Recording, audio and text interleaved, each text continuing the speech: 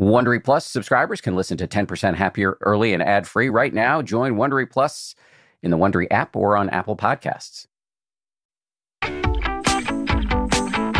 From ABC, this is the 10% Happier podcast. I'm Dan Harris. Hey guys, kindness and empathy are, to say the least, loaded propositions right now. When you hear those words, some of you might think, those are soft skills that won't help me get ahead, or if I'm too nice, I'll get trampled, or I need my anger to be effective, or I'm plenty nice. It's other people who need to up their game. My guest today is going to push back on all of those reservations and tell us how and why to, as he says, hack your empathy. Jamil Zaki is a psychologist and director of the Stanford Social Neuroscience Lab. He wrote a book called The War for Kindness. And in this conversation, we talk about how our modern culture is suffering from what he calls an empathy deficit, why he believes selfishness is a sickness, how to avoid empathy burnout, and we talk about the academic criticism that he has faced from the man he calls his academic nemesis. That criticism is that empathy is actually an outmoded and unreliable human capacity. So here we go now with Jamil Zaki. All right, Jamil, nice to meet you. Thanks for coming on. It's great to meet you too. I know it's going to be hard to focus since I have a cat in the back of this. Easily in the top 5 best types of distractions on Zoom. We're looking at each other on a video program, and I have a cat over my shoulder who now may be leaving. Or not. Actually, no, he just looks like he's going to make himself more annoying. Good opportunity to practice kindness. So that brings me to actually the question I wanted to ask you, which is War for Kindness. What do you mean by that? How did you come up with that title, and what are you going for? You know, the book wasn't always called The War for Kindness. It used to be called Choosing Empathy, which is now the title of one of the chapters. But then something happened, I don't know, sometime in late 2016, early 2017. I can't quite put my finger on it, but it felt like the country became angrier and more divided. And, you know, I think that there were these forces that were pushing us further apart instead of bringing us together. And it really put, for me, quite a fine point on something, which is that kindness is something that we can practice individually. But it's not just a practice that we engage with in a vacuum. There are other forces around us, inside ourselves, and social forces. And some of those push us away from kindness towards ourselves and away from kindness towards others. And so in order to be kind, we often need to fight back. Kindness and empathy can be radical acts, and they can take fighting. And so that's why I sort of arrived at the title that I ended up with. So it sounds like you're pushing back against the notion that somehow kindness is weak or soft or fuzzy. Oh, absolutely. I think it's fierce and painful and takes bravery in many cases. Say more about that. Like, what are the cases that come to mind? I think that one of the hardest things is to be kind to ourselves. I know you talk about this a lot on the show, but, you know, oftentimes we have to overcome a certain view of who we are. We want to think of ourselves as exceptional, and therefore we want to see our failures differently than we see the failures of other people. We want to think that, well, if someone I love has a problem, well, it's not their fault. That could have happened to anybody. But if I have a problem, if I mess up one thing out of the 100 things that I'm trying to do, that's not right because I'm different. I'm supposed to be different. And so just believing that our struggles are normal, believing that they're okay, being kind to ourselves is incredibly difficult, or at least it has been for me in the past. And then, I mean, kindness towards others is so fraught these days in ways that it wasn't even, 5 or 10 years ago. It's just feels like we're in this vice of tightening social tensions in which, for instance, being kind or listening actively to someone who we disagree with ideologically now feels complicated in a way it didn't before. It feels like, am I betraying my own position? Am I a bad member of my tribe? Will I be judged for empathizing along these lines? And so I think those are 2 examples of times when kindness and empathy take a surprising amount of fight in order to enact. couple of things came to mind while you were talking there. I heard you talk about sort of our inner self-directed laceration in the face of, any failure. And while that may seem like we are sort of looking down on ourselves, if that's even possible, there's ego in it because there's an assumption of personal exceptionalism. I think that's exactly right. I think a lot of the times there is a lot of ego embedded in what seems like self-deprecation, because you have to ask, why am I being harder on myself than I am on other people? And we're hard on ourselves based on what we expect versus what comes out in reality. And so if what we're doing in reality is not that different from what other people are doing, the reason that we're being harder on ourselves must have to do with our expectations and must have to do with the fact that we expect more of ourselves than we do of others, which I think involves a lot of ego. That leads me beautifully to the second thing I wanted to ask you, which is, as a scientist, is there evidence that if we can start to be kinder to ourselves, that it inexorably leads to kindness to other people? There's not as much work on this as I wish there were. We're doing some work on it right now, but there is evidence in general that when people are stressed or in a state of threat, that they draw into themselves. You think about stress responses in our bodies, right? Your blood vessels constrict and more blood goes to the center, to your core and out of your limbs. Why? Because in case you suffer an injury that way, like in case you have an arm lopped off, you're less likely to die. When you're in a state of stress, you just draw into your center. And I think that happens psychologically as well. In essence, you focus on whatever you think you need to survive to the exclusion of anything else. And so psychologists have found, for instance, that when people are under acute stress, they get worse at picking out emotions in other people. They get worse at paying attention to what's going on in the social world around them as well. And so I think to the extent that kindness to ourselves can just turn the temperature down on the noise that we're experiencing, the threat that we're experiencing in general, it can open us up. It can sort of open the aperture that we have to see other people more clearly as well. I think in your book, you referenced the fact that even a bout of depression can reduce one's capacity for empathy. That's right. Yeah. So in longitudinal studies, so these are studies where you measure people over many years. If you measure someone's level of depression or changes in their depression and then, follow them for a couple of years, their empathy will decline afterwards. Again, I think this also points to a really tough irony about stress and anxiety and depression, states of being that are ascendant now during the COVID-19 pandemic, is that oftentimes when we're struggling in these ways, we make these unforced errors. We make the decision that I'm so depleted, I'm hurting so much, I need to take care only of myself. It's unthinkable that I would have the bandwidth to reach out to someone else, the resources to be there or show up for someone who needs me. But in fact, one of the great sources of joy in our life and mental health and well-being is our ability to show up for other people.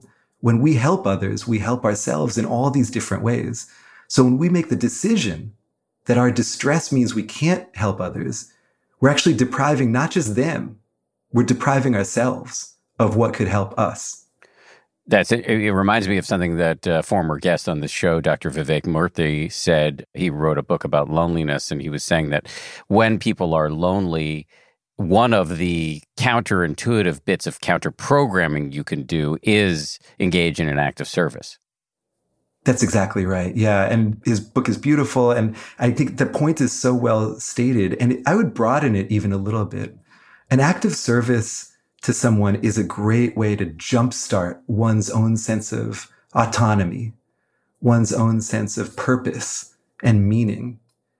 But there are other ways that are even more low impact to get that same benefit, which is just to engage in an act of connection, right? I think sometimes we put a lot of pressure on ourselves for what service means. And I think right now, so many of us are surrounded by people who are struggling. And we think to ourselves, I want to be there for that person. But in order to really be there, I need to be heroic. I need to turn off all of my own suffering and show up for them in a clean way. I need to say the exact right thing. I need to fix their problem. But sometimes all people really want or need from us is for us to be there with them. Sometimes sharing our own vulnerability, our own struggles, is a way to connect with them. Sometimes asking for help is a meaningful way to engage. And in all of these cases, I love your term counter-programming because we need that counter-programming. There's a real irony that when people are under stress, and even when they're not, they completely get wrong what will help them. So my friends Nick Epley and Juliana Schroeder have done a lot of work on this, where they ask people, for instance, how do you think you'd feel if you talked to a stranger on the bus today? Back when we took buses and saw strangers and all of that. But, how do you think you'd feel? How do you think the conversation would go?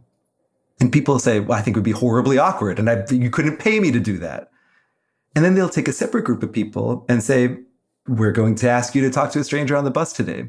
And it turns out that people's responses to this real interaction are basically the opposite of what they'd expect. They think it will be awkward. They think they'll feel like they're being judged.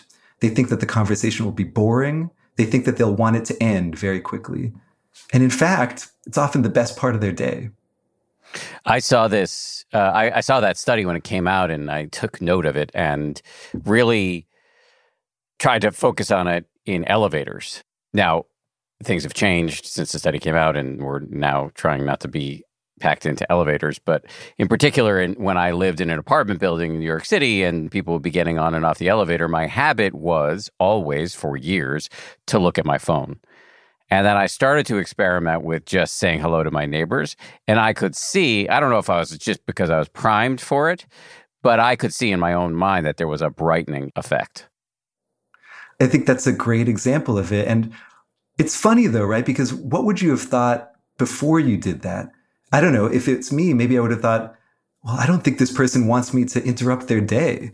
What's more intrusive than some, random neighbor just starting to chat you up on an elevator? It feels almost like a violation of some personal mental space.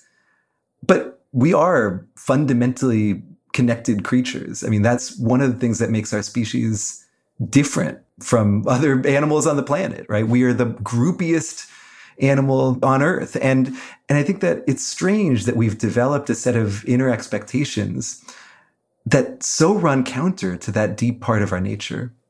Why do you think we've developed these expectations? I think that we've changed the structure of our lives a lot. I mean, even, if you think about sort of human history from a sort of evolutionary perspective, they do the whole thing where if there's 24 hours in the day, then the pyramids were built at 11:50 p.m. or something like that, right? I mean, we're right. Things have been changing so rapidly. And some of the ways that things have changed are concerning potentially. So, more people live in cities than ever, but more people live alone than ever. And many of the rituals that used to bring us into regular contact with each other have gone away, right? I mean, so things like bowling leagues and, church going, even grocery shopping. Like, I know so many people now who don't even go to the grocery store. Everything just gets delivered to us. We're a little bit more hermetically sealed off from others in the way that we live. And yet we're around more people than we ever have been before. So we're in essence interacting more, but in a less human way. We're standing in each other's way on the sidewalk, but not interacting with each other at a deep level. Now, this is not scientific evidence. This is just observations. But I think that to me, it's, if you ask the question, where do these new instincts come from? Where do these instincts for aloneness come from when togetherness is both our origin and a solution to many of our problems? I'd say it's because some of the practices that we've developed have pulled us apart. I think there's a quote in your book, "The modern world has made kindness harder." I do think that's true. And I think that that's true for a number of reasons. Again, I don't claim to have scientific evidence for this because it's true that urban living, solitary living, the internet have all coincided with a decrease in empathy, at least in the United States, a pretty substantial decrease in empathy. you can't say that one thing caused the other, right? History is not an experiment that you can run multiple times and just tinker with different things.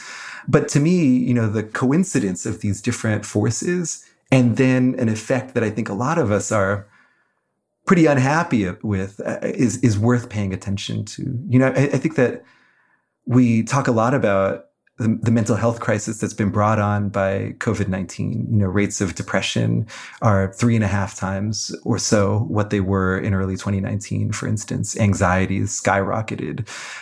But I think we had some social pre-existing conditions. Loneliness had been creeping up. Depression had been creeping up. Anxiety had been creeping up before this. I think that the pandemic has put in stark relief what happens when you separate people, but we were already separating ourselves and already paying the cost of that separation beforehand. Every time I hear somebody describe the ways in which modern life seems to have contributed to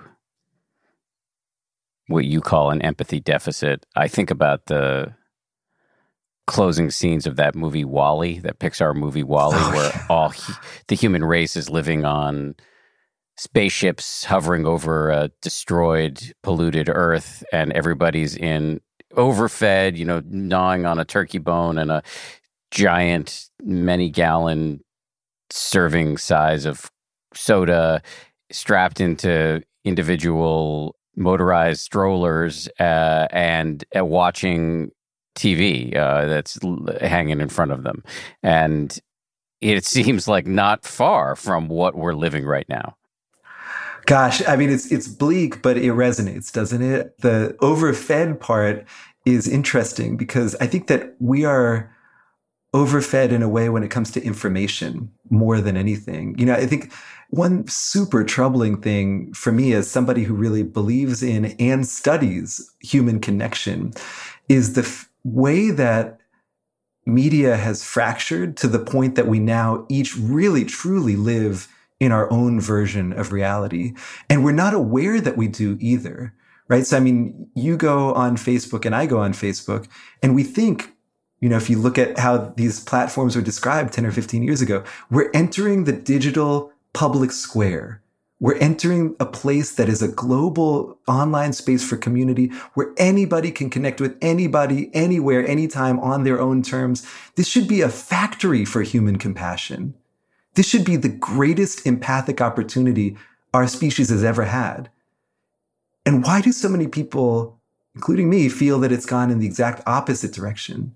I think one reason is that we don't actually exist in a public square. We think that when we log on to these sites, we're engaging in a public square, but actually they're being curated to exactly what we like, or at least what keeps us online, which might be what scares us or what angers us, but whatever keeps us there, it turns into what we see. And that means that you and I think that we're experiencing something common, but in fact, we're experiencing something totally made for us. A world of information and feeling that's packaged based on our addictions. It's not really, I think, a healthy way to build a connected culture. And I think I guess the WALL-E imagery brings me there more than any place else. So would you say we should boycott the internet? I think that horse is out of the barn, so to speak. As are many of these horses. I mean, I'm not a Luddite. I don't think that the modern world should be abandoned, nor do I think it can be. I think more than anything, we can be intentional and mindful and aware of how different social, economic, technological forces are affecting us. One big part of my work is the assertion, which I feel strongly about and which there's lots of evidence for, that who we are is up to us in more ways than we realize. I mean, I know, Dan, you've discovered that a lot through contemplative practice. I think a lot of people are not aware of how much they can grow themselves. And in fact, I would even put it more strenuously. It's not just that we can change. We can't not change. The ship is sailing. All we can do is steer it. And I think that one thing that I try to encourage as many people as will listen to do is to do an internal audit of themselves. think about their values, think about who they want to be. If the answer for you is not empathy and kindness, that's fine. But I think that you should do it, and I think that once we do, we can ask ourselves, as we experience different things, as we encounter someone we disagree with politically, as we go online and, obsessively check how many likes we have, you or I as authors, maybe my sign that things are going off the rails is I'm on the Amazon author page looking at my sales rank, right? I mean, we can examine our behaviors. We can put them in the context of what we derive meaning from, and then we can make different choices and we can cultivate different habits. I know, again, you and many of your guests are experts on this, but, I think that a lot of people don't realize how much power they have. And so I think that empowerment could be a good foil for the modern world that we live in. You dive deeply in the book into techniques that we, to use your phrase here, hack empathy. But before we dive into that, I want to just step back for a second and talk about empathy. How do you define it, and what's its relationship to kindness? Thank you so much, Dan. This is really important for us to talk about. I think any conversation about empathy needs to start with some definitional work because people can get confused about this. And also, I want to acknowledge that different traditions think about these terms in different ways. And I think that, much respect to many different perspectives on this. I'll give you a research psychologist definition of empathy, which is the way that people in my world think about it and the way that we talk about it when we study it.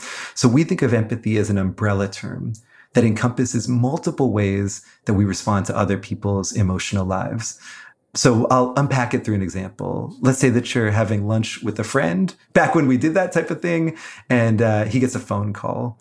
And you don't know who's on the other line or what they're saying, but it's not good because your friend breaks down in tears, right? So as you see him crying, a few things might happen inside you, and you might notice all of them. One, you might feel bad yourself. You might start to frown. You might vicariously take on his feelings. That's what we would call emotional empathy. It can sometimes also be called emotion contagion or empathic distress, but it's basically feeling as somebody else feels. A second thing that you might do is try to figure out what he's feeling and why. Who is this person on the phone? What are they saying? What has he told me about something that matters to him? Was he waiting for a call? That type of cognitive detective work is what we call theory of mind. It's the attempt to inhabit or form a model of what the world looks like to someone else, what it feels like to somebody else. And then third, at least if you're a decent pal, you probably wish for your friend to feel better. And you might even think about what you could do to help your friend. So that's what we would call, in research psychology, empathic concern. And I want to deeply acknowledge that that piece of empathy is the most consonant with what people in contemplative and other traditions would think of as compassion, right? It's the motivation to enter into another person's world, not idly, but actively, with the goal of decreasing their suffering and improving their well-being. So those are the three pieces that I think about when I think of empathy. Because empathy has, of late, and I think this is linguistic or definitional, semantic, academic perhaps, but empathy has gotten a bit of a bad rap. So in the contemplative world, we often talk about the difference between empathy and compassion. So empathy is often defined in the contemplative circles as just the raw sharing of somebody else's emotion, which can quickly lead to burnout. Compassion has the ennobling add-on, the resilience creating add-on of a desire to help, which is a key difference. And what I'm hearing from you is actually that's just empathic concern, all of which falls under the umbrella of empathy. That's the way that I and other people in research psychology would think about it. But again, with great humility and the understanding that this might just be a semantic difference. I think you had a recent conversation with Reverend Angel Kyoto Williams, where I loved the way that she used these different terms. I think that the intuition is shared, that there is a taking on of other people's feelings, and then there is a desire to help them, and that those two things can be distinguished from each other. In fact, psychologists do this all the time. One of the researchers who's done the most work in this space is Dan Batson. He's like the granddaddy of empathy research in social psychology. And he talks about this sort of affect sharing and empathic concern in really interesting ways. He's done all these studies where he has you, for instance, watch someone in pain or read a story of someone who's just suffered a horrible family tragedy. And then you have an opportunity to help them or not. Sometimes he tries to get you to feel empathic concern or compassion. He says, really, I want you to think about this person, how they're seeing the world, what you could do for them. And other times he really ramps up empathic distress. Imagine that you were in this situation. Imagine that you lost your brother or that you broke your leg. So it's sort of ramping up the vicarious sharing component. And what he finds is that when you're feeling lots of distress, you'll help if you have to. But your actual goal is not to help someone else. It's to stop feeling bad. You're basically like, this sucks. I don't want to feel this. What can I do to get out of this? And so if the only means of escape from your own suffering is to help this other person, you'll do it. But if Dan Batson gives you this other way out, if he says, you can also just leave, you'll never meet this person, you'll do that instead.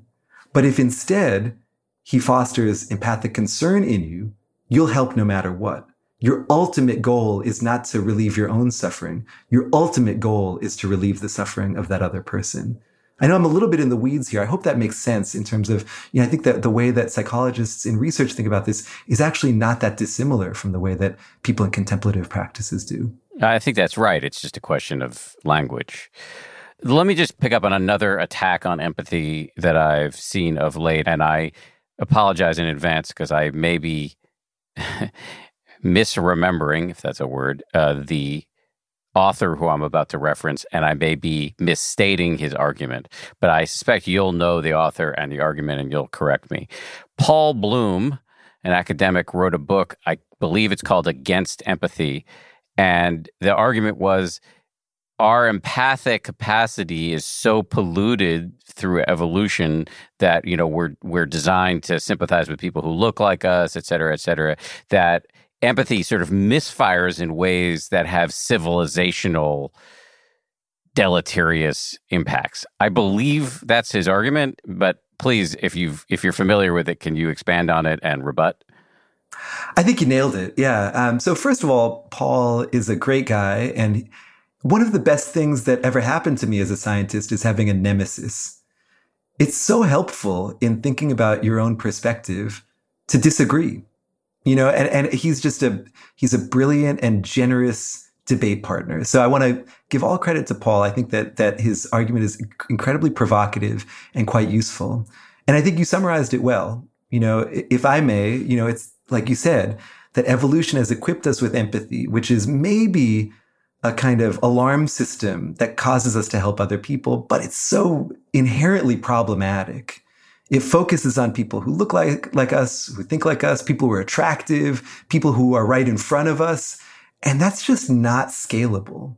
We can't take that ancient emotion and expect to build a modern morality or to support a modern society. And so he would say, we should, to the extent that we can, just get rid of it.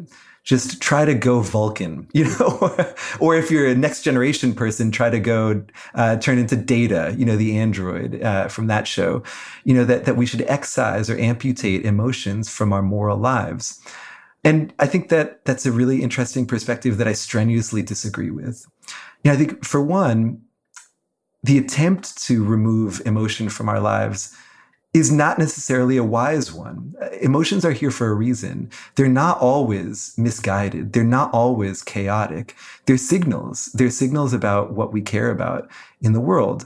Second, I don't think that emotions can be extracted from our lives in any simple way. And third, I think that the replacement that Paul offers, which is that we should just reason out what is moral and what is right, is also not that compelling. I think we've seen in history over and over again, people convince themselves that they're being rational and then arriving at the exact same biases that they had before. I guess a broader response that I have to some of Paul's writing, though, is, and I can use a metaphor here, which is his own. He says, empathy is a spotlight. It points our goodwill and our help and our kindness towards certain people, but we point it too narrowly. And what I would say is the piece that Paul is missing is that we're the ones in control of that spotlight, that we can point it wherever we want, and that we work with our emotions, that we're wiser emotionally as a species than we often give ourselves credit for. We can aim our emotions in ways that accord with our values. So for instance, if there's a tragedy half a world away, yeah, I might not be seeing pictures of people who are suffering, and therefore I might not immediately feel empathy for them. But I can sure as heck read a news story or seek out first-person accounts of what's happening. I can point my empathy in ways that I want to, and that can turbocharge my willingness, my desire to help. So I think sometimes our emotional lives serve a really important purpose. And I think that we can make choices about how we want that to happen. But I guess without having really spent much time marinating in Paul's argument, I actually didn't know that you guys were sparring partners. I just had heard of the book independently and heard him interviewed before. I guess the part of his argument that seems trickiest for me is the Vulcan part. I don't see how it's in any way plausible that we would uproot our emotions and go straight to sort of reason only. So we should just work with what we've got, it seems to me. But again, I'm talking to somebody who's inclined to agree. You are. Yeah, I would say we have to work with what we've got. And I think, a lot of the work that you talk about and a lot of the people that you talk with, I think that's kind of the starting point, isn't it? Is that we need to accept what we are and then ask ourselves who we can be, starting with that acceptance. And I personally feel as though, both based on empirical data and on my own intuition, starting with the premise that we should try to eliminate an enormous part of human nature in all of our decision-making is unrealistic. But I think that doesn't make me feel hopeless or helpless, because again, I feel that we can control our emotions much more than we realize. And I think that when we, for instance, think, oh, my empathy is biasing me, I'm only empathizing with people who agree with me. Once you have that realization, you don't have to let go of empathy. You can make choices that broaden your empathy. For instance, you can get to know people from different ideological perspectives. You can start to try to decouple your empathy from the little niche that you're in.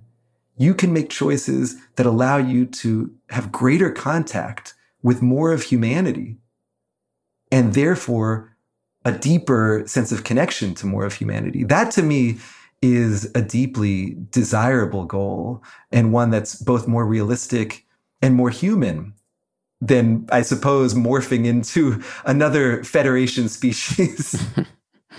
As you look around at the world, though, do you see a lot of that happening? I do. Yeah, I see a lot of that happening. I see a lot of it not happening, and I see a lot of the opposite happening.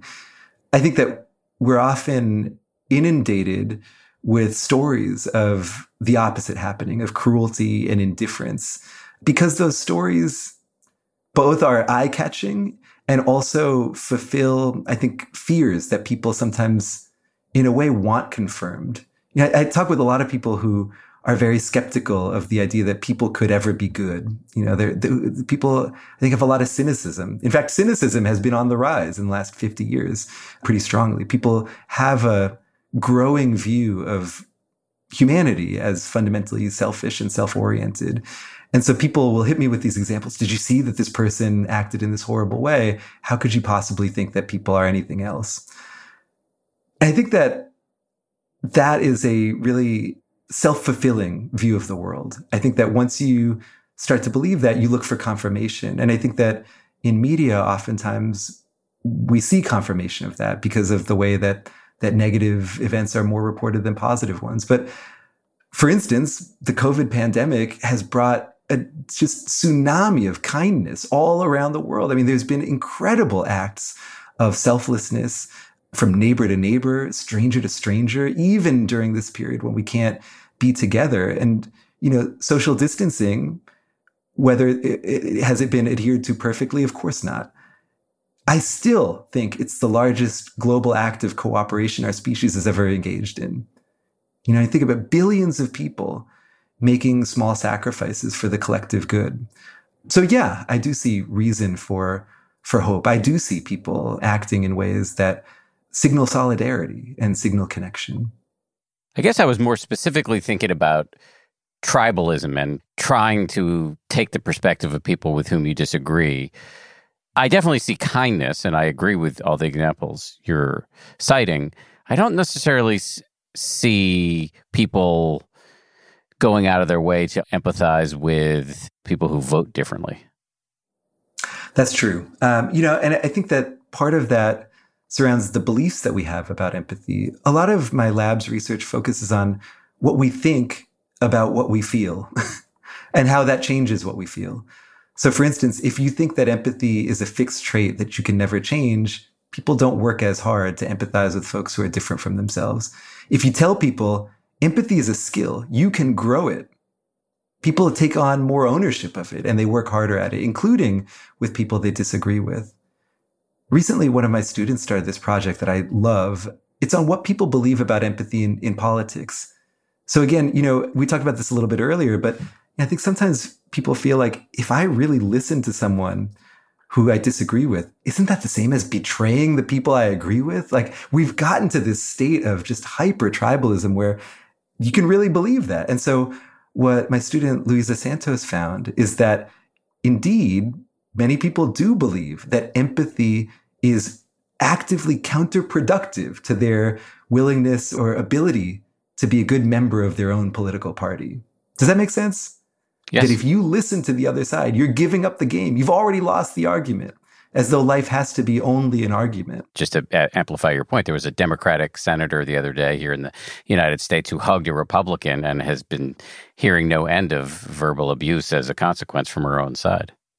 Yeah, it's really, polarization can reach such a point that empathy becomes the enemy to some people. And that is a really sad and a really interesting state of affairs, in my opinion. And so Luisa has found that when people hold that belief that empathy will be counterproductive, they stop using it and they don't want to compromise. They don't want to talk to people who are different from themselves. But we found that we can also convince people that empathy can be useful, because it turns out it can. There's this whole line of work in political science called deep canvassing. So deep canvassing is basically same as regular canvassing. You go door to door to people's houses and try to talk with them about particular issues. The difference is in how you talk to them. So, a canvasser might come to your door and say, did you know that 40% of X believe Y and that 35% of Z, X, sort of hit you with a blitzkrieg of statistics and kind of put you in a position where you feel judged. If you don't agree with the canvasser, you're just holding an obviously immoral position. That type of canvassing is not very effective. In fact, it basically doesn't move people at all.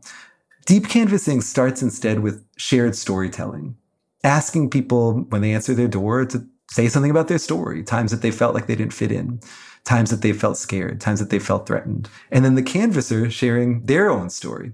Oftentimes these canvassers represent a group that is relevant to the issue, right? So for instance, if it's canvassing for trans rights, the canvasser might be trans themselves. Anyways, you start with sharing stories and you use that empathic connection as like an Archimedes point to have a conversation about an issue. But you start by helping people feel safe and connected and not attacked. Now, empathy in this political climate could feel like bringing cotton candy to a gunfight. Like, what could be more useless? And in fact, the opposite is true. Deep canvassing is far more effective, including in persuading people of these really, hot button issues than regular canvassing. It turns out that when we in my lab tell people that empathy can be useful, they use it more. And in using it more, they actually become more persuasive advocates for their own position. So I think that you're right, Dan, that in general, we're not empathizing across political lines. And there are lots of reasons for that. But I think, again, just like the way that we don't help others when helping them would help us, this is another unforced error, I would call it, an unforced psychological error, where we just have a misprediction about how things will go if we try to connect versus if we stay disconnected. And because of that, we miss really critical opportunities. But we don't have to. I guess this is an optimistic thing that I can say. I know we're talking a lot about our foibles and failures as a social species, but I think that all of this is reversible. All of this is under our power. As promised, I do want to talk more about the optimistic side of this, but let me just ask one last language question, which may seem incredibly obvious, but I want to make sure that I'm not somehow missing something here. What is the connection between empathy and kindness? Thank you. Yeah. So empathy is an experience and kindness is an action. Kindness, which is also known in wonkier circles as prosociality, is any action that we take that benefits another person, that improves their well-being in some measurable way. If you want to get extra separating our peas and carrots, kindness can come in the form of cooperation, which is where I help you and myself at the same time, or in the form of altruism, where I help you and maybe sacrifice something myself at the same time. Now, empathy, the experience of sharing, trying to understand, and caring for other people's emotions, is a robust predictor of kindness, right? When I experience empathy for you, I'm more likely to act kindly towards you, whether you're my friend, family member, stranger, colleague, patient, if I'm a physician, right? So empathy is connected to kindness, but it's not a one-to-one connection. Oftentimes we feel empathy and we don't act kindly. I mean, I think a lot of stress and strain these days and burnout comes from being inundated with stories of suffering that we can't do anything about, where we end up feeling helpless. And also, we often act kindly without experiencing any empathy. And interestingly, those acts of kindness are not very useful to us, right? So there's research from my lab and lots of others that looks at different acts of kindness and how they affect our happiness and stress. And you might have heard, and this is true, and this is a long program of research from Liz Dunn and others, that when you spend money on others, for instance, or do a favor for someone else, you end up happier. That's true. In fact, it also can improve your health and even longevity in older adults to do for others.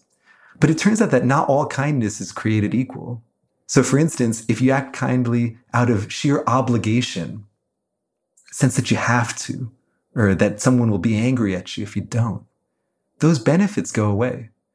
Whereas if you act kindly through a sense of deep purpose and connection to another person, those benefits are amplified.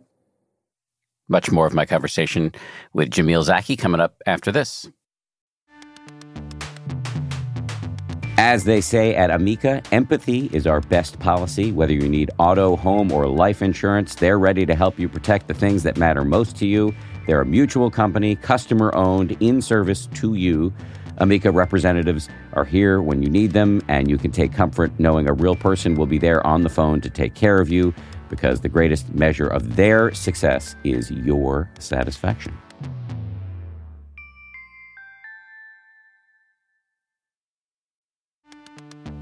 You can count on T-Mobile to help keep you connected after investing billions to light up their network from big cities to small towns. T-Mobile is America's largest 5G network. Plus, when you switch to T-Mobile, families and small businesses can save up to 20% versus Verizon and AT&T. Visit your neighborhood store or T-Mobile.com to switch. Plan savings with T-Mobile. Third line free on essentials via monthly bill credits versus comparable available plans. Plan features may vary. Credits stop if you cancel or change plans.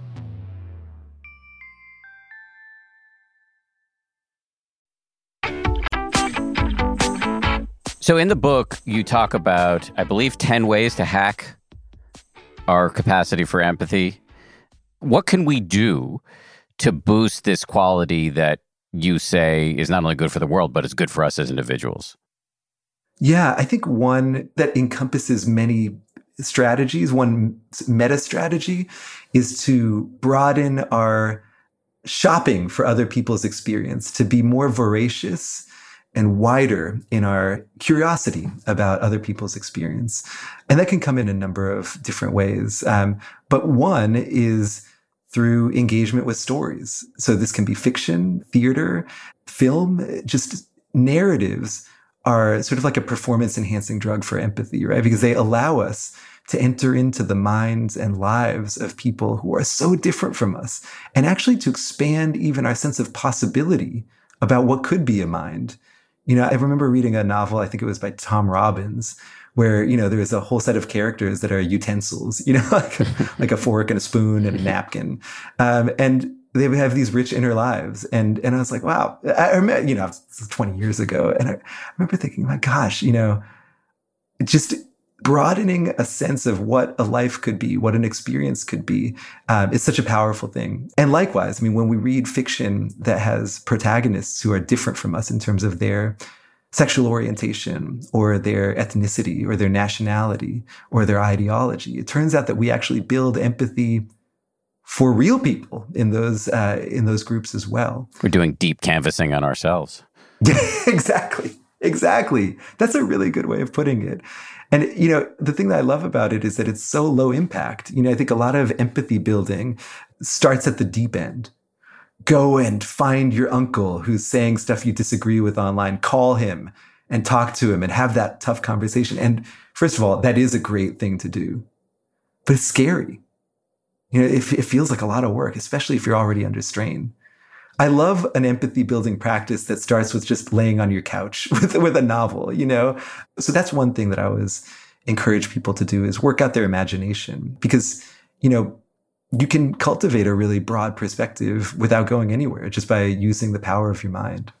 A second thing that I think people can do is to schedule connection to others, to actually make it a practice. And, you know, this will be there are many ways to do that. One way, of course, which you've talked about a lot is through, you know, I think you call it on the cushion sort of practices, right? So doing things like metta or practicing compassion meditation are all extremely powerful ways to turn empathy into a practice. There are other ways too that are off the cushion. So for instance, you know, if you want to engage with others, if you want to check in with friends and make sure that they're feeling supported, if you want to write a note of gratitude to someone, if you want to make connections, don't just want to do it and do it regularly. So, you know, it could be 5 minutes a day or it could be 1 hour a week. I care less about the rhythm.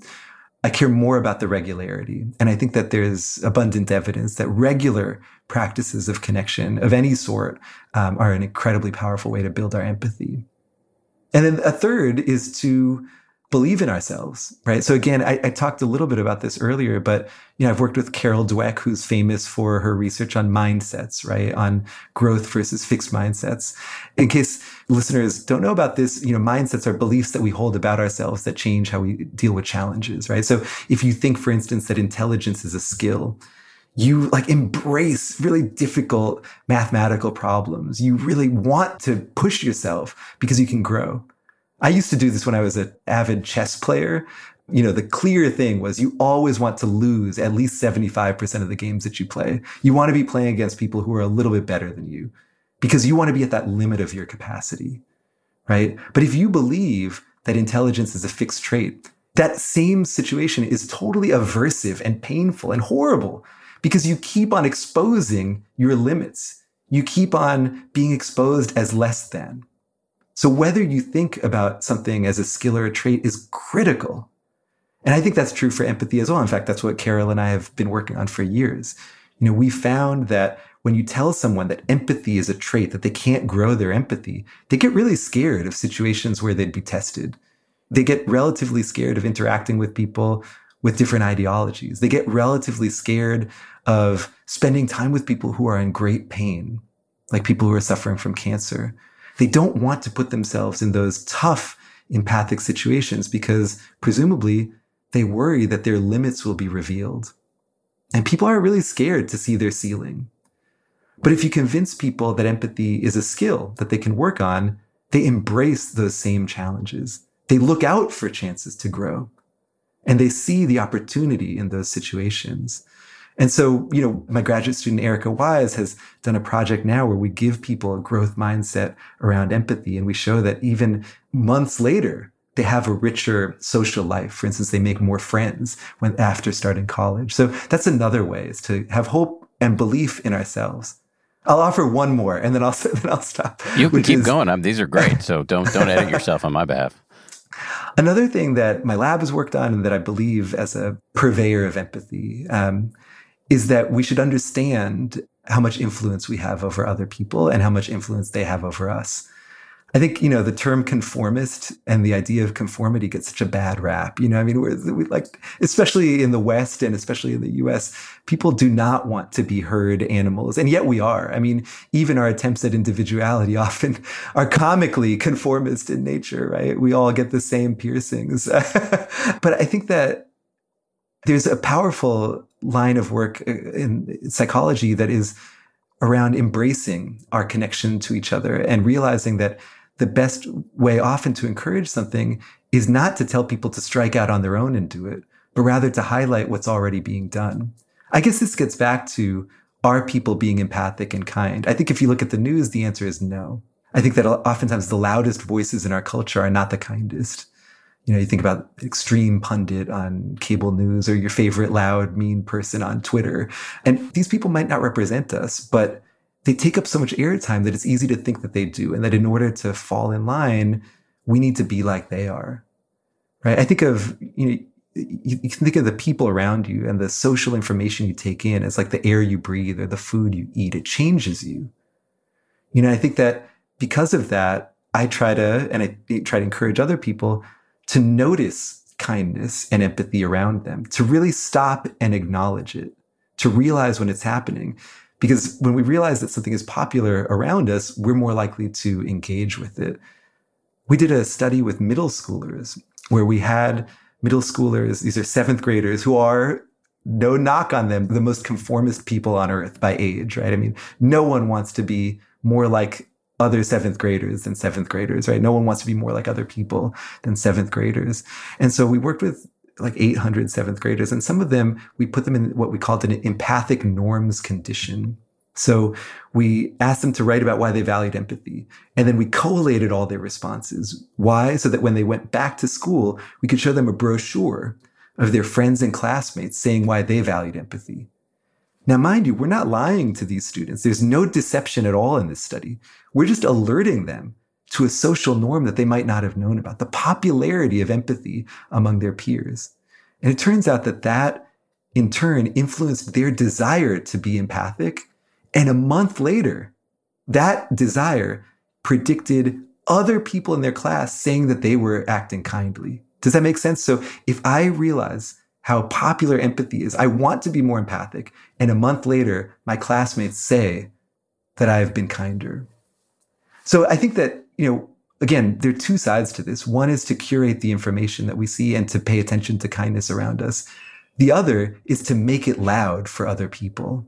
I think if we want empathy and kindness to be contagious, I suppose a good kind of contagion for a change, we need to make it visible for people. And I think this is especially important for folks in leadership anywhere, whether you're the leader of a family or a town or a team or a company, to highlight and elevate and amplify kindness with the understanding that that's not just a way to make people feel good. It's a way to license them, to give them permission to express that side of themselves too. As you evangelize on behalf of empathy and kindness and study it, et cetera, but don't you have to convince people that there's something in it for them, that there's a kind of enlightened self-interest here? I think that you can do that. I think it's a very easy case to make. Again, when we do for others, we also do for ourselves. And there's ample evidence from many parts of psychology and public health and, you name it, that demonstrate the utility of empathy, right? I think just what we've gone over in this conversation, you end up happier, you end up healthier. You can live longer if you're an older adult. You can be more politically persuasive. You can form greater friendships. People at work are more involved and creative and productive if they believe that they're part of an empathic team. Physicians, have patients who are happier and more likely to listen to their recommendations if they act empathically. The enlightened self-interest case can be made robustly and easily, and I make it all the time. I don't think it's the only case, though. I think that there is a case that we want to be part of something greater than ourselves, and that there is inherent value to empathy, kindness, and connection for their own sake, not just because we want to be helped by them, but because we want to be part of a species that embodies those characteristics. I still think that's enlightened self-interest. Oh, I just think it just depends how you define self.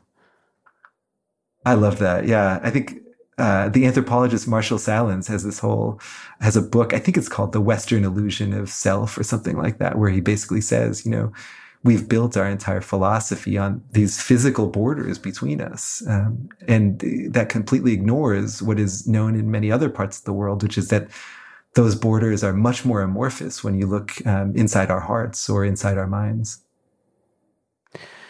I don't know if this is a non sequitur, but there is a great quote from an author, George Saunders, I believe, in your book, who described selfishness as sickness.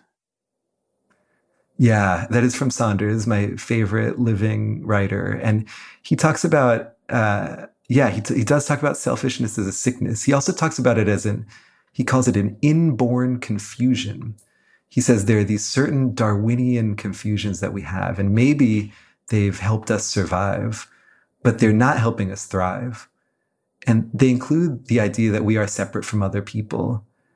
They also include the idea that we cannot die. That basically what Ernest Becker would call a denial of death, right? A sort of a desire to ignore or repel a sense of impermanence. And then he has a third one, and I can't remember it. Sorry, George Saunders. But those beliefs, again, might help us in terms of our very basic self-preservation, right? Maybe thinking that you're different from other people is really important to not, immediately sacrificing yourself for others right away in every situation. Maybe it's important to have some illusions in order to get through life in certain ways. But I think that has more to do with surviving and less with thriving.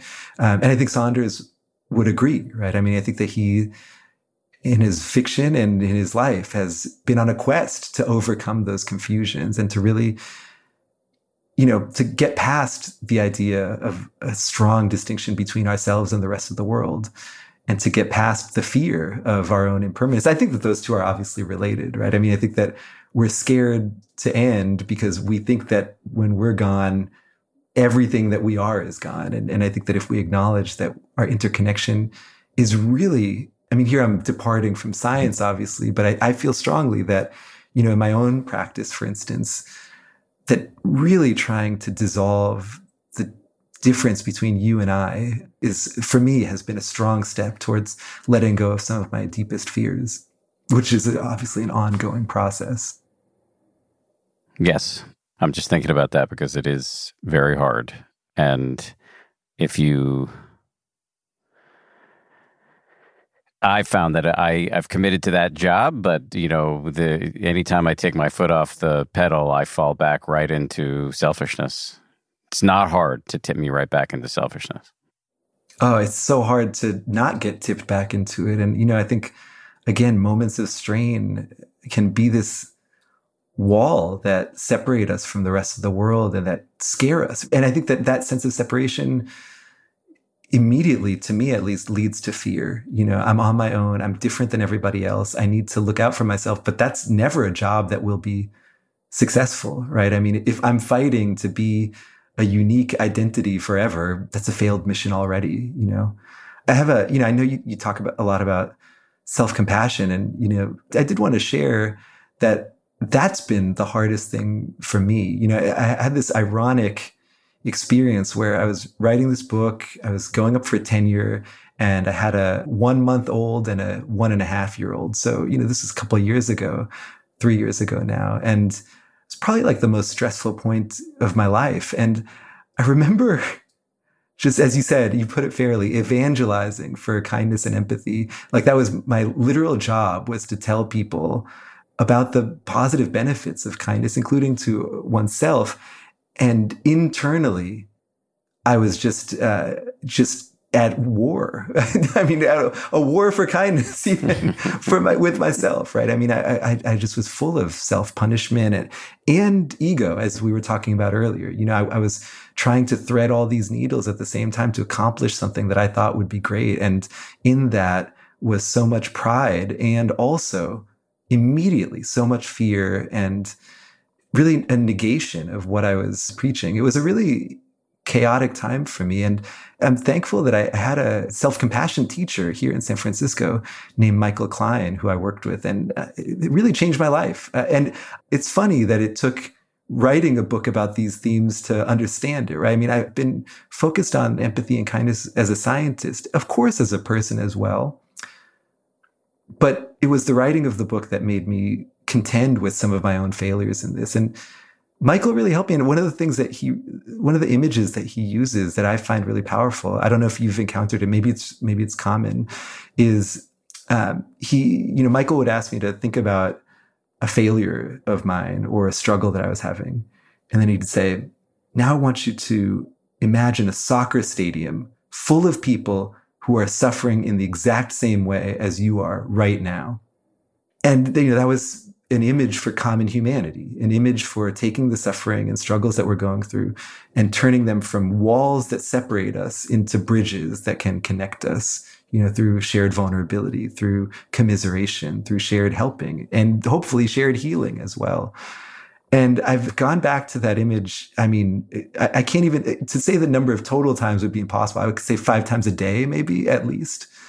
It's just, to me, incredibly powerful, and more so now than ever. I mean, COVID of course, has affected many people in many different ways. It's in some cases exacerbated discrepancies, economic and racial discrepancies, for instance. But I think it also has created the largest shared experience of my lifetime, and probably of most living people's lifetime. And yet we're apart and we're struggling. And I think that, when we don't pick up the phone, when we don't send that message, when we don't reach out, we're missing out on an opportunity for common humanity. And we don't have to. Except for we shouldn't be doing it out of obligation, because then we won't be, because I do wrestle with that. Sometimes I'll make a list of people. Yeah, I got to call these people. And I'm thinking like, oh, well, am I going to really, how much benefit will be created for the other person or for me if I'm doing it because it's on a list that I need to check off? So there you go, right? I mean, I was saying to turn it into a practice, something that's on a list that you have to check off. I think that a sense of obligation can mean a lot of different things, right? So I can say, I'm committing to do this today. A commitment, I guess, is different than an obligation, right? A commitment can be a practice. The same action can feel so different depending on your frame for it, right? I mean, I can commit to doing something every day, and before doing it, connect to my purpose for doing it. Why does this bring me meaning? Why is this important? And just that little psychological move can immediately put me into the place of autonomy and value that brings all of the depth to that action, not just in terms of its benefits for me, but in terms of its effectiveness. Because I think that on the other side too, there's not a lot of research on this, but I'm sure that people can detect authenticity in acts of kindness. I'm sure that they can detect the meaning and openness of the person on the other side of that interaction. So anyways, I think that there are, values affirmation is one way of doing this. Just simply before doing anything, before engaging in an action, asking yourself, why? What is the purpose here? How does this connect with who I want to be?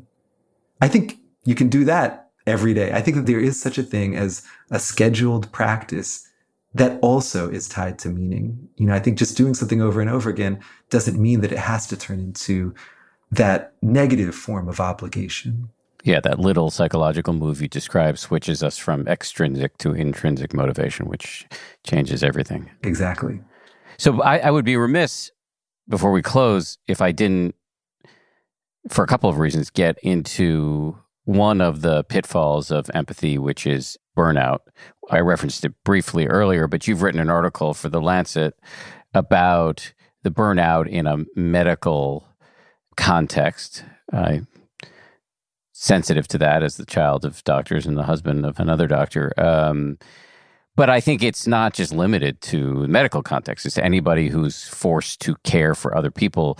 If you're dwelling only in a certain kind of empathy, it can have all sorts of pernicious impacts. So anyway, I'll shut up and let you talk about it. Yeah, this is a huge topic of interest for me, and it started really personally. So I write about in that article and in my book about the birth of our older daughter, Alma, about 5 years ago. And, I think as a parent, you probably understand like that her birth is like easily tied for the best day of our life with our other daughter's birth. But for us, it was also the worst day of our life, unequivocally. My wife went through an extremely difficult labor, and Alma was delivered by an emergency C-section, in the middle of the night. And it was one of those things. It was my first moment as a parent, and you imagine a lot about becoming a parent. And for me, I guess from television and movies, just like the cry, the first cry. I was like, what will it sound like? What frequency will she be at? All these things that you imagine. And I just remember the silence, just no sound coming from her, no sound coming from the medical team, just this dead silence. And, it's just obvious that something was wrong. I remember looking at her, and she looked like she was struggling to live. And yeah, I think, I remember that in that first moment, two visceral realizations in my body. One, that I wanted to protect this person more than I had ever wanted anything in my life. And then the second, that I had already failed at that mission, right? And I think that none of us can protect our kids forever, but I certainly wasn't ready to fail in the first seconds of my first child's life. Anyway, so she, turns out, had a stroke during her birth, and she's thriving now. I mean, she's about to turn 5 next week. She's like great dancer, super rambunctious, terrific artist. She's doing terrifically well now, which we are grateful for every day. But, she spent her first weeks of life in this NICU at UCSF, just really struggling. And so were we. And the staff at that NICU were some of the most, I think of them as empathic heroes. Having studied this forever, I had never encountered empathy from strangers in that way. I mean, maybe you know this from your parents or your partner, but, sometimes a physician is like the person who's most there with you, even more than your own family or friends, because they have answers. They can tell you something. And the way that they tell it to you, whether they're there with you, sitting with you, and experiencing that moment with you or not, is such a world of difference as a patient, or in this case, for us, family member of a patient. The way that we were treated at UCSF by our neonatologist, Liz Rogers, and all these other people changed our lives. I feel safe saying that it changed our lives, because moments like that sit with you forever. And the way that moment sits for us is one of great hardship, but also great support and community. And they were part of that community for us. But as Alma started getting better, it's weird. I started being like, how are these people doing it? How are they okay? Because all around her were other babies who were struggling to live. And I know on that unit, they lose, about once a week, a baby dies. So I said, how do you drink from that fire hose of human anguish and then go home and then come back and do it again? So I shadowed the physicians there for a week, and as you might expect, saw a lot of burnout, a lot of fatigue. And so I also investigated ways that people are working with that. How do we, and as you put it, it's not just physicians, it's not just nurses, social workers. Now, many of us are surrounded by suffering more than we have been in the past. So how do you work with that without drowning in other people's suffering? And there's a couple of messages that I saw from the research here. And the first is exactly what you said, sort of that tight distinction between feeling as somebody does and feeling for somebody, between what I would call empathic distress and empathic concern, or if you prefer, you can call it empathy and compassion. The names matter less. But I think that if our version of connection is that I feel everything you do, that's not necessarily going to be sustainable for us. And it's not necessarily the most helpful thing for other people. I mean, if I go to my therapist, I don't want him crying and being like, oh my God, your life really does suck, right? I mean, I don't need him to feel exactly what I'm feeling. I want him to care for me, but to see my situation from a different perspective. And I think one of the beautiful things about empathic concern or compassion is that it's a hopeful state. It's not just a resonance with what someone's feeling now. It's a vision for how they could feel. And it's a desire to get them from where they are to where they could be. It inherently contains the hope for some type of positive contribution that you can make, as opposed to just wallowing in the suffering that you see around you. So empathic distress can lead to burnout or sort of, as you described in the article, sort of defensive apathy. But so how do we jar ourselves out of empathic distress and into empathic concern? Yeah, I mean, so here, I think contemplative practice is the best solution. I mean, so as you might know, there are now these sort of pilot programs all over the world where there are different types of contemplative practices that medical students or residents take part in. And the evidence is it's emerging still. So, it's not the most rock solid, decades of evidence type of situation in the world, but it's highly consistent that there are ways to decrease stress through these practices for people in the medical world. In particular, compassion meditation, there's at least a couple of studies that have found that it allows people to fix what I might think of as a double bind, right? Because if you're in a caring profession or if you're just a caring person, you might think, I've got this choice. I can either empathize with this other person who's suffering, but then I'm going to burn out, or I can detach. I can just dehumanize them. I can let go totally. I can shut myself off. Now that's a crappy choice because we don't want either of those things. We don't want to drown in other people's pain, but we don't want to abandon them either. And if you're in a caring profession, it's your job to not abandon them.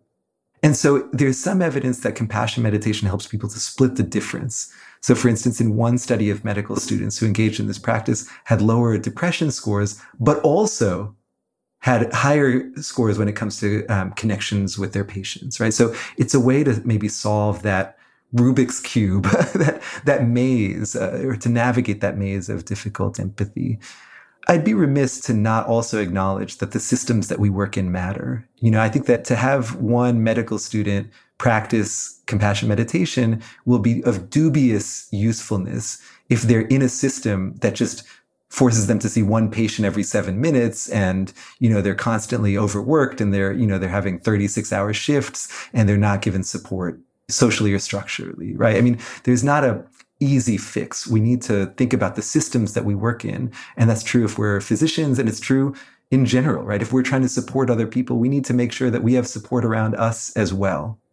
But I do think that those internal practices matter. Another tool that I found that I think is really important is how we construe what it means to help somebody else.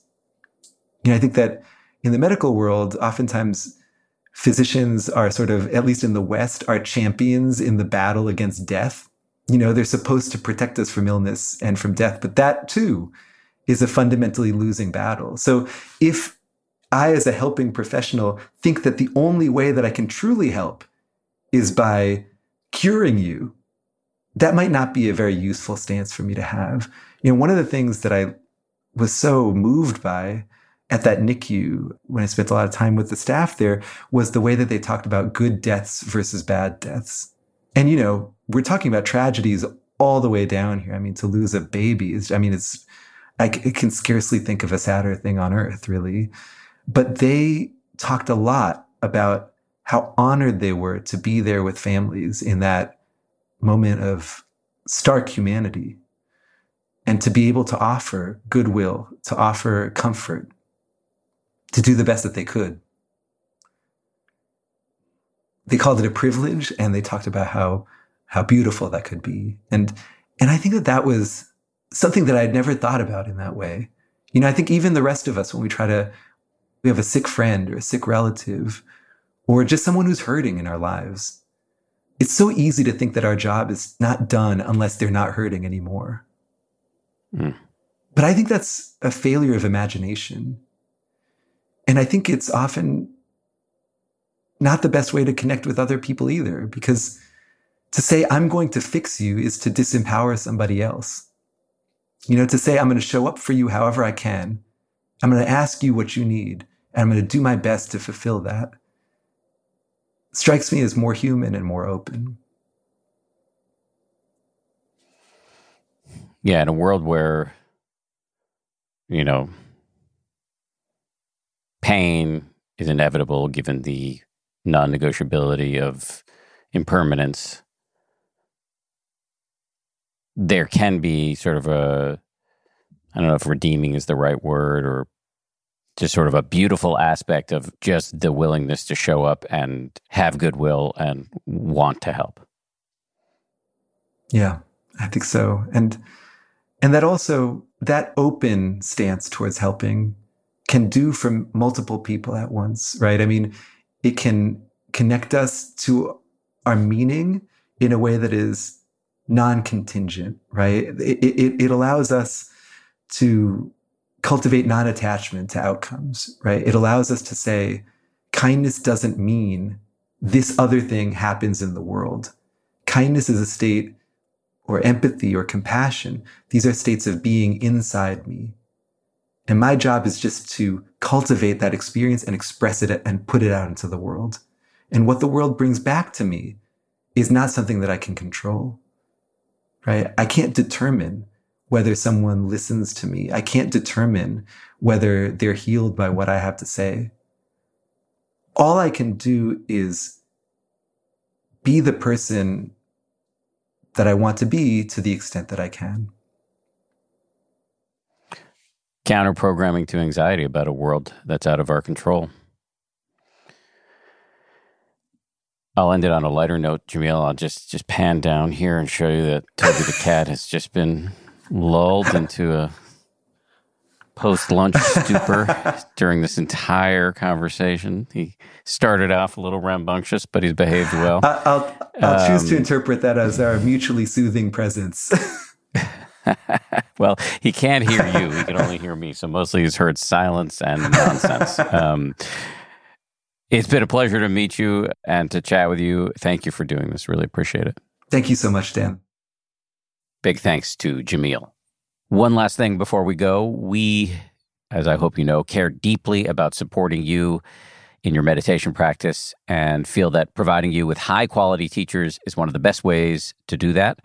Customers of the 10% Happier app say they stick around specifically for the range of teachers and the deep wisdom they impart to help them deepen their own practice.